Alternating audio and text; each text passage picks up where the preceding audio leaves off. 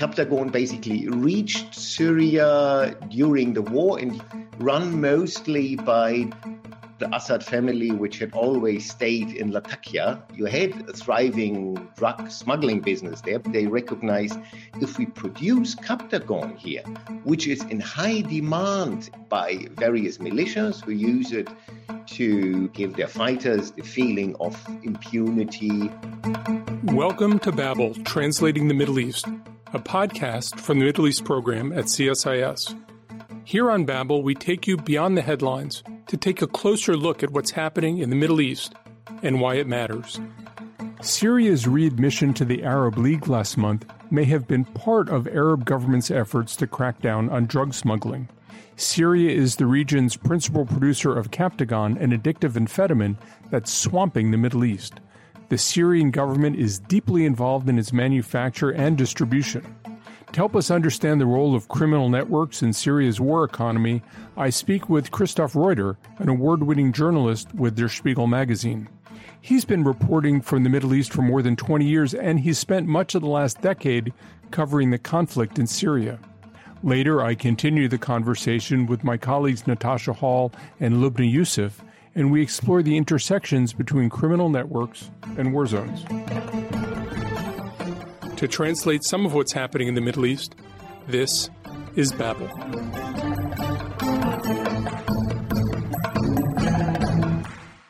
Christoph, welcome to Babel. Thank you. You've spent years in war zones in Syria, Afghanistan, Iraq, and most recently Ukraine. Have you ever been in a war zone where there wasn't smuggling and organized crime? Well, for Ukraine, there is less of smuggling and less of organized crime, but it's also a more clear-cut conflict. One country invades another country, while Iraq, Syria, Yemen were much more complicated theater of conflict, a civil war, a dictator fighting against its own population, warlords emerging in specific areas, basing their power on the loyalty of their ethnic or confessional group, which all facilitates smuggling and organized crime. Was there something about insurgencies that lend themselves to organized crime, or something about organized crime that tries to insert itself into insurgencies as people look for funding?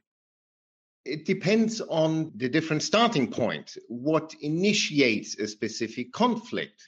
In the Sahel area, for example, you have well-established smuggling networks who try to take the cover of we are now Islamic State of the Maghreb or we are Al-Qaeda, although they have already started as a smuggling network. While in Syria, you had rebels who were desperately looking for funding and then started smuggling oil, smuggling gasoline, most recently even getting involved in the Captagon smuggling, this amphetamine drug which is produced in regime-held Syria. So it's important that you have a certain degree of lawlessness, which from a humanitarian point of view can be better than a dictatorship like in Syria, whose main target is to kill as many people as possible who are revolting against it. And then various interests, looking for funding to run a military group, like in the case of Ahrar al-Sham in Syria, to run a social network, to run the replica of a state within a civil war, while in other areas it's much more business orientated. What was ISIS's role in organized crime? Was there any group that ISIS wouldn't work with as it was trying to build financial support for its caliphate?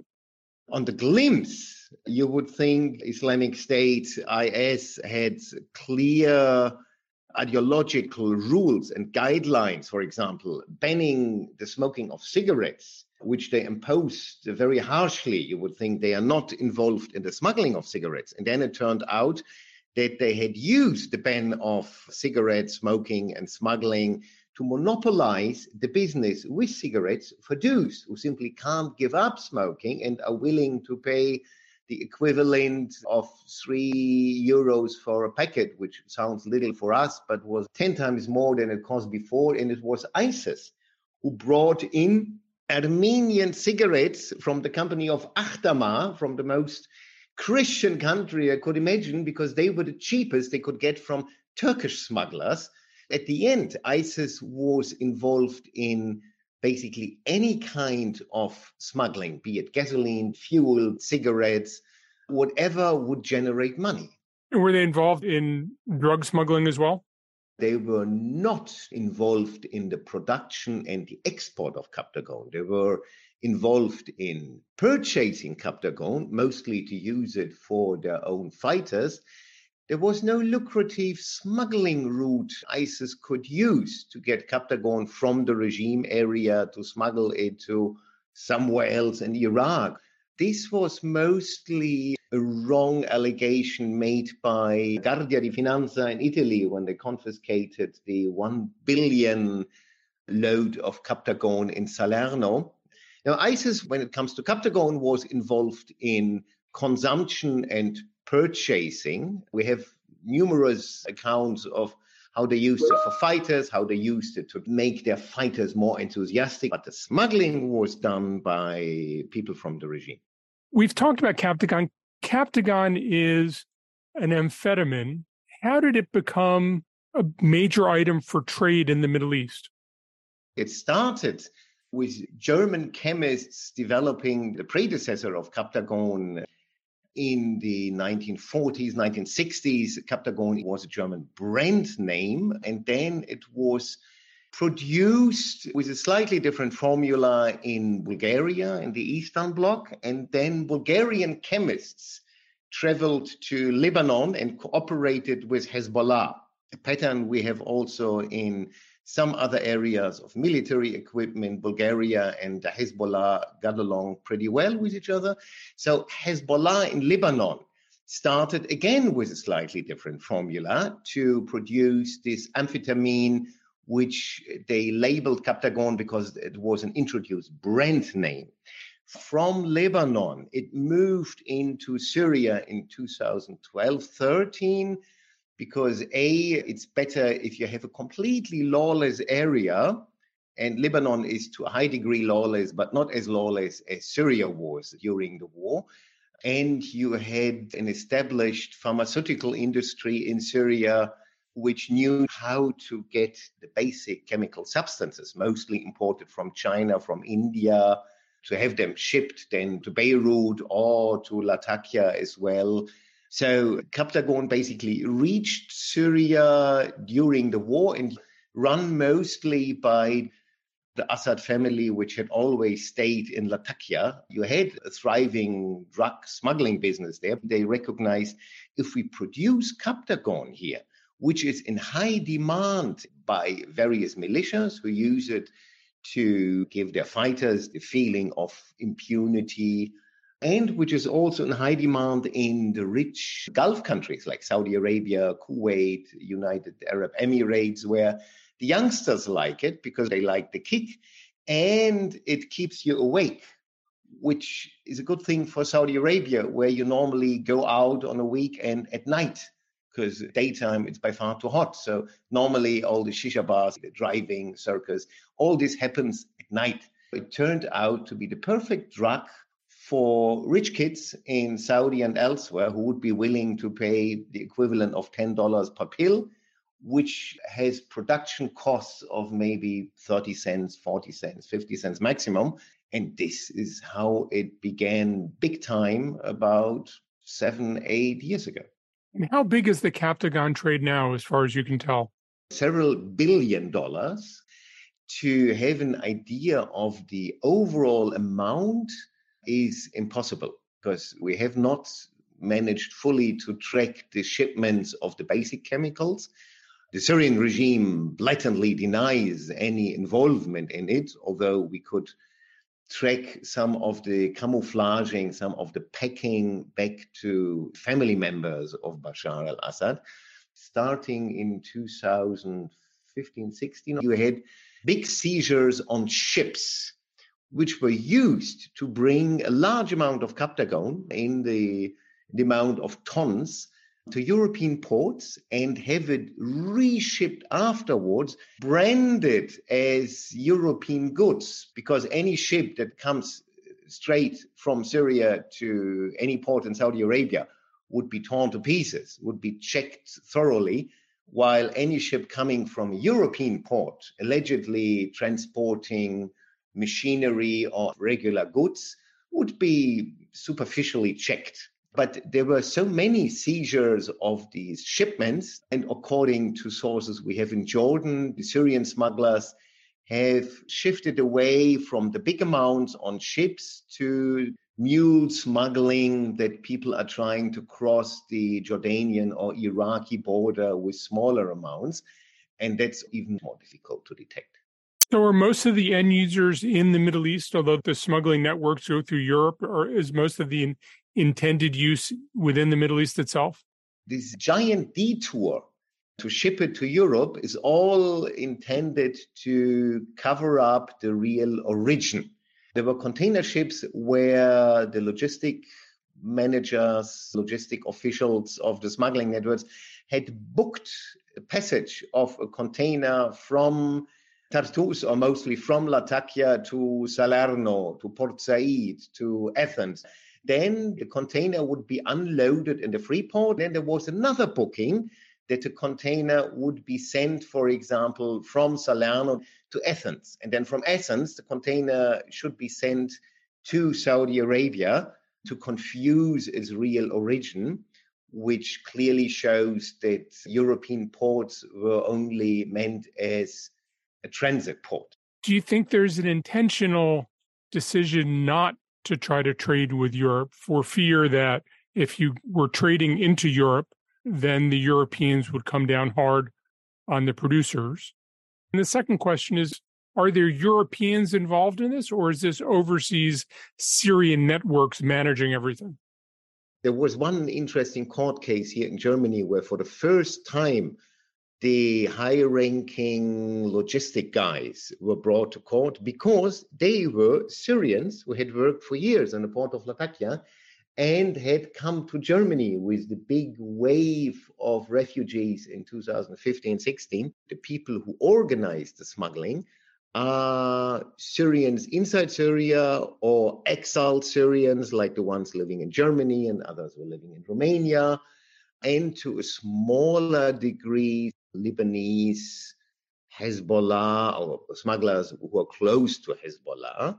But it's not getting into the European sphere.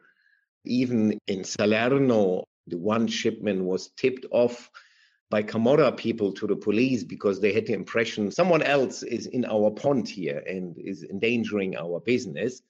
And for the other question, Syrian producers are not focusing on the European consumer market simply because the European market is full, is provided with all kinds of amphetamine, of cocaine, of all kinds of drugs. And it would be difficult to get a share within this market with a product which would not be in such a high demand here. If you like amphetamine, you have a whole variety of different amphetamines. If you want to dance all night, or if you need enhancers for specific purposes, others take cocaine. But the specific effect of Captagon would not meet a very hungry audience. It wouldn't make sense to take this effort to get a market within Europe if you have the perfect market, either in the Middle East or in Africa, where a lot of militias are provided through smuggling routes from Libya. You've described this as a multi-billion-dollar business. Do you think there's anything that could make the Syrian government get out of the illegal drug business?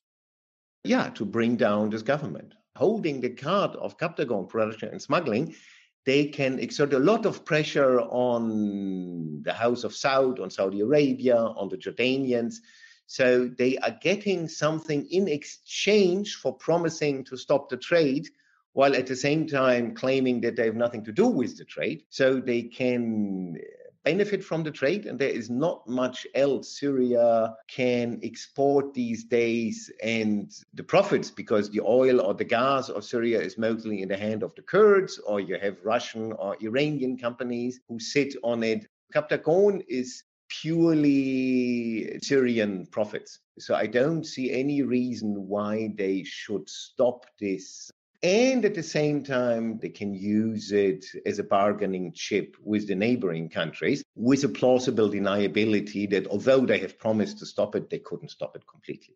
You've described the Assad family's direct involvement in the Captagon trade. Are there other ways the Assad family is profiting from the war economy in Syria? We haven't tracked it down to the family itself, but of course it was the inner circle, the security apparatus who benefited enormously from this extremely cynical trade of asking the relatives of people who have disappeared. And we talk about more than 100,000 people who disappeared in 2012, 13, 14 and onwards. And then suddenly you get a call, somebody says, Abu Flan is in this and this prison. And if you pay me $3,000, I make sure he won't get killed. If you pay me $5,000, I might try to get a sign of life from him. And sometimes it works. People got even released by bribing security people. But very often the money just disappeared, and completely desperate family members would sell everything to secure the survival of their loved ones. This business has mostly dried up because people have given up, but this was one of the main businesses people within the inner circle grew obscenely rich with. You've been going back and forth to Syria for many years. Do you think the war has changed the Assads, or do you think it's merely revealed more starkly who the Assads are? It was a wake-up call for Bashar al-Assad, who grew up in the atmosphere that governing, running, looting, owning Syria is for granted for them. The first weeks, months, according to people we talked to, he was utterly surprised about the sudden resistance against the rule of a few clans and a 10% minority over the rest of the country. And over the course of the war, the paranoia of the Assads and the Alawite inner circle of power has reached new levels that they would do anything not to give up the power, not to show any crack. It was a kind of self-fulfilling prophecy. By now, Assad, the whole family, in many parts of Sunni Syria, the Alawites in general, are so much hated for the cruelty which Assad's troops, the security forces, have committed, that the fear, in a way, is justified. If they give up power, they would not be the well-established elder statesmen, but they would have to go back to their mountains and would be despised and hated by large parts of the Syrian population for another generation and would never come back to power. In a way, it has shown the nature of any regime which tries to base its power on the poorest 10% minority of the population, which always creates the conflict that they have to take extreme measures to preserve the power. You've described how Ukraine is a different kind of war because it's not about a small minority fighting to maintain its rule over a country. It's not an insurgency. Obviously, there's Western support. But are there other lessons that you think the West should have learned from the conflict in Syria that it can apply to prosecuting a conflict in Ukraine? Retrospectively, yeah, it's one lesson that to grant the Russian government the experience of we send in our forces and we take the country. It's ours, basically. We decide the fate of Bashar al-Assad, the fate of Syria, which to a large extent they do, probably gave them assurances that this experience could be replicated and repeated in Ukraine. It was misleading for them, and it was a mistake to let Syria bleed. It was a mistake not to bring down Assad's regime. because this would have been the only way to a new start. By now, what we have is an unsolved conflict, in a way frozen, but the reasons of the conflict have even been amplified. Only the fear of the dictator is bigger than the misery of people, but nothing has been solved. It shows us that if you encourage people that they can take what they want by force, they will not do it once, they will do it again, as Putin did with Ukraine. So going back provides us the lesson that we should have acted more proactively in the case of Syria than let it go down. Christoph Reuter, correspondent for Der Spiegel, thank you very much for joining us on Babel. Thank you.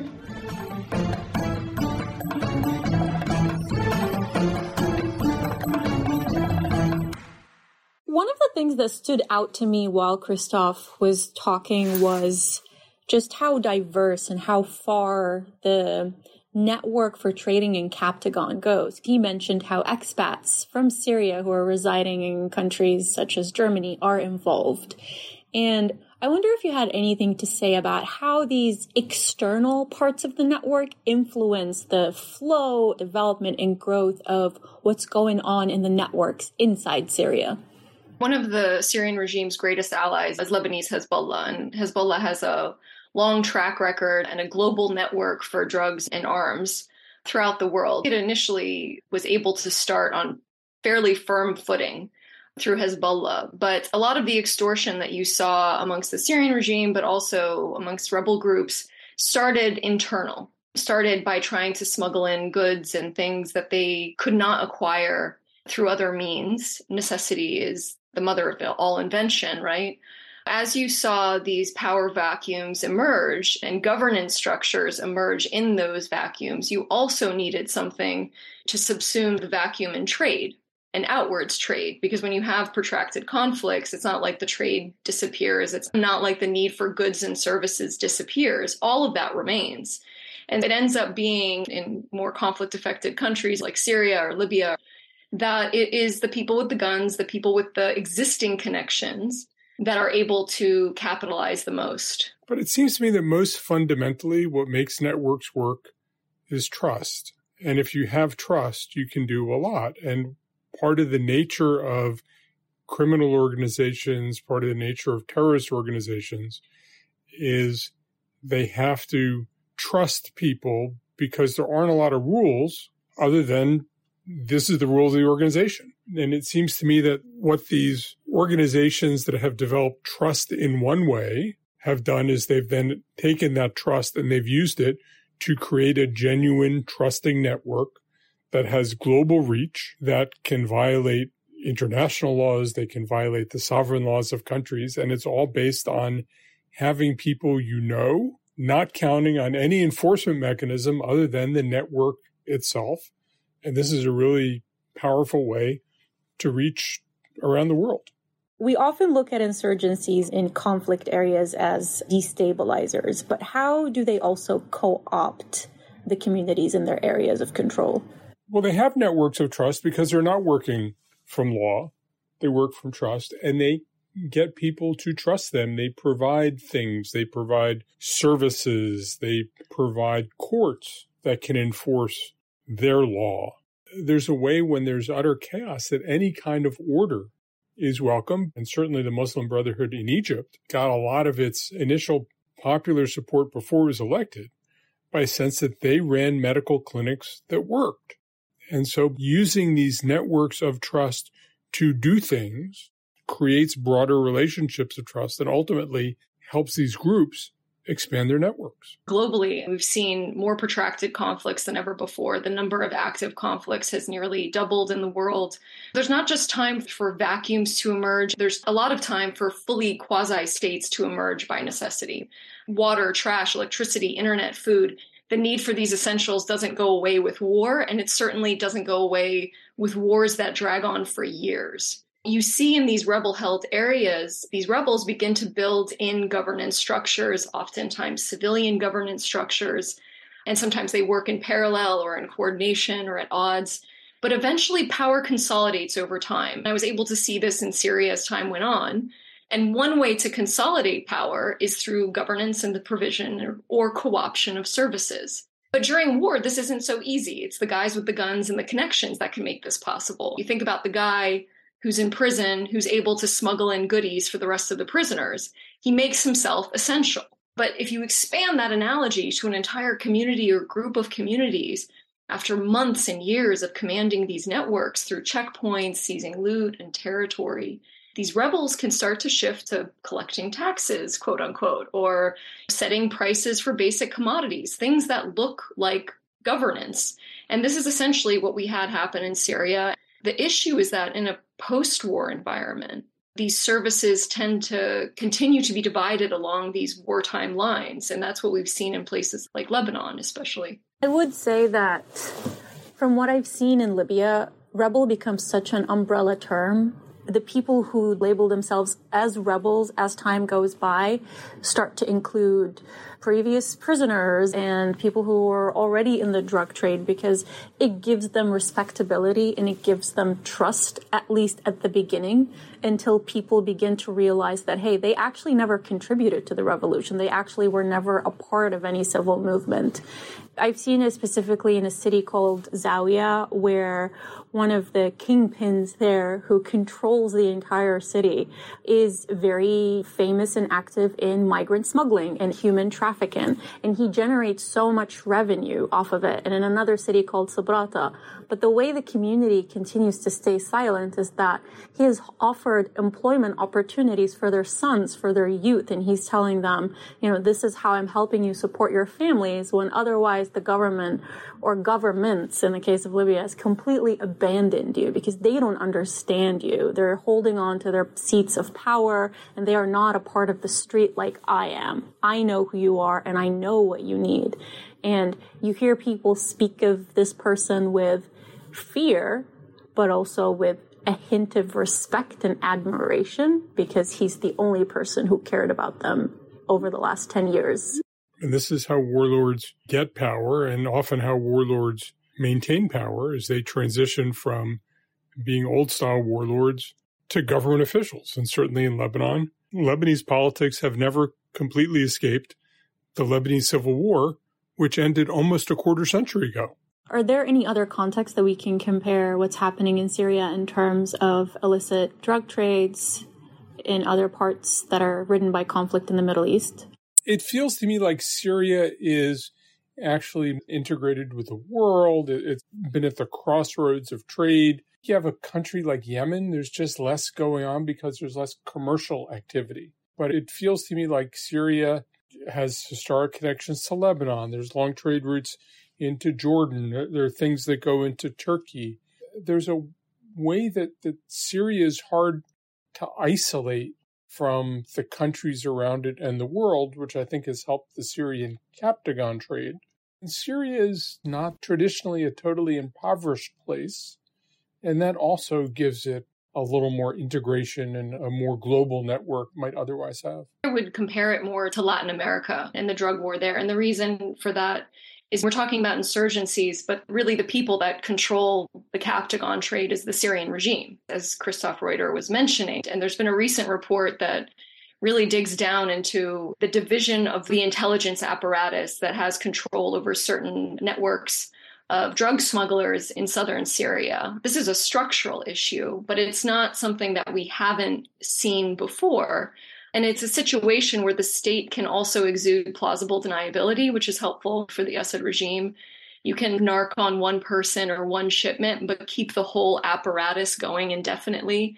And that's what happened in Latin America. It was the very same governments that the U.S. was working with during the drug wars that were profiting from the drug trade and the war against drugs. And when you have a situation like that, it's really difficult to get out of. Lastly, Christoph made this very clear distinction between how insurgencies generate funds. Sometimes it can involve setting up fake charities, intercepting international aid, having their own networks of illicit drug trades and migrant smuggling and human trafficking, versus how conflicts such as what's happening in Ukraine are generating it. Most of it is generated state aid. What do you think the responsibilities that outside actors have in ensuring that their resources are not used to support ruthless acts. What you're referring to is humanitarian or development aid. We have this notion that this kind of assistance by its own virtue can remain untarnished in the most hellish landscapes. But as the international aid apparatus has grown exponentially, especially in the past 30-some years, we're beginning to see the folly with that. It's rough because it's like excoriating sunshine and rainbows in the midst of a devastating storm. As conflicts and the crises that they breed grow longer and more numerous, this issue of nefarious actors diverting aid or extending conflicts, it'll get more and more attention. And oftentimes, because of just the sheer number of crises and conflicts, we tend to lead with humanitarian diplomacy or diplomacy for humanitarian access rather than using a range of foreign policy tools to really end conflicts. Warring parties are learning that dependence a lot faster than traditional donor states and taking full advantage of that. In recent months, we've seen reports of Iranians shipping in arms on what is meant to be humanitarian aid shipments. And so that's just one example, but there's clearly many. The other aspect of Ukraine is that Ukraine's reputation is for being a place with its own endemic level of corruption. I think the amount of foreign assistance has taken attention from that issue. But when we get to a point of post-conflict reconstruction in Ukraine, there's going to be a problem of how do you deal with corruption? You don't have all the insurgencies, so you don't have multiple sources, but you have a problem. You have a Ukrainian government that traditionally has not been able to stamp out its own corruption. I think the international community may not be dealing with ISIS-level armed warlords who are trying to control things, but you do have a government that has a deep corruption problem that is suddenly going to be getting billions of dollars of assistance, and how the international community deals with a government with its own set of corruption issues is going to be a challenge that it's not time to look at that challenge now, but that challenge is coming. John, Natasha, thank you so much for your time today. Libna, great to see you again. Thanks, Libna.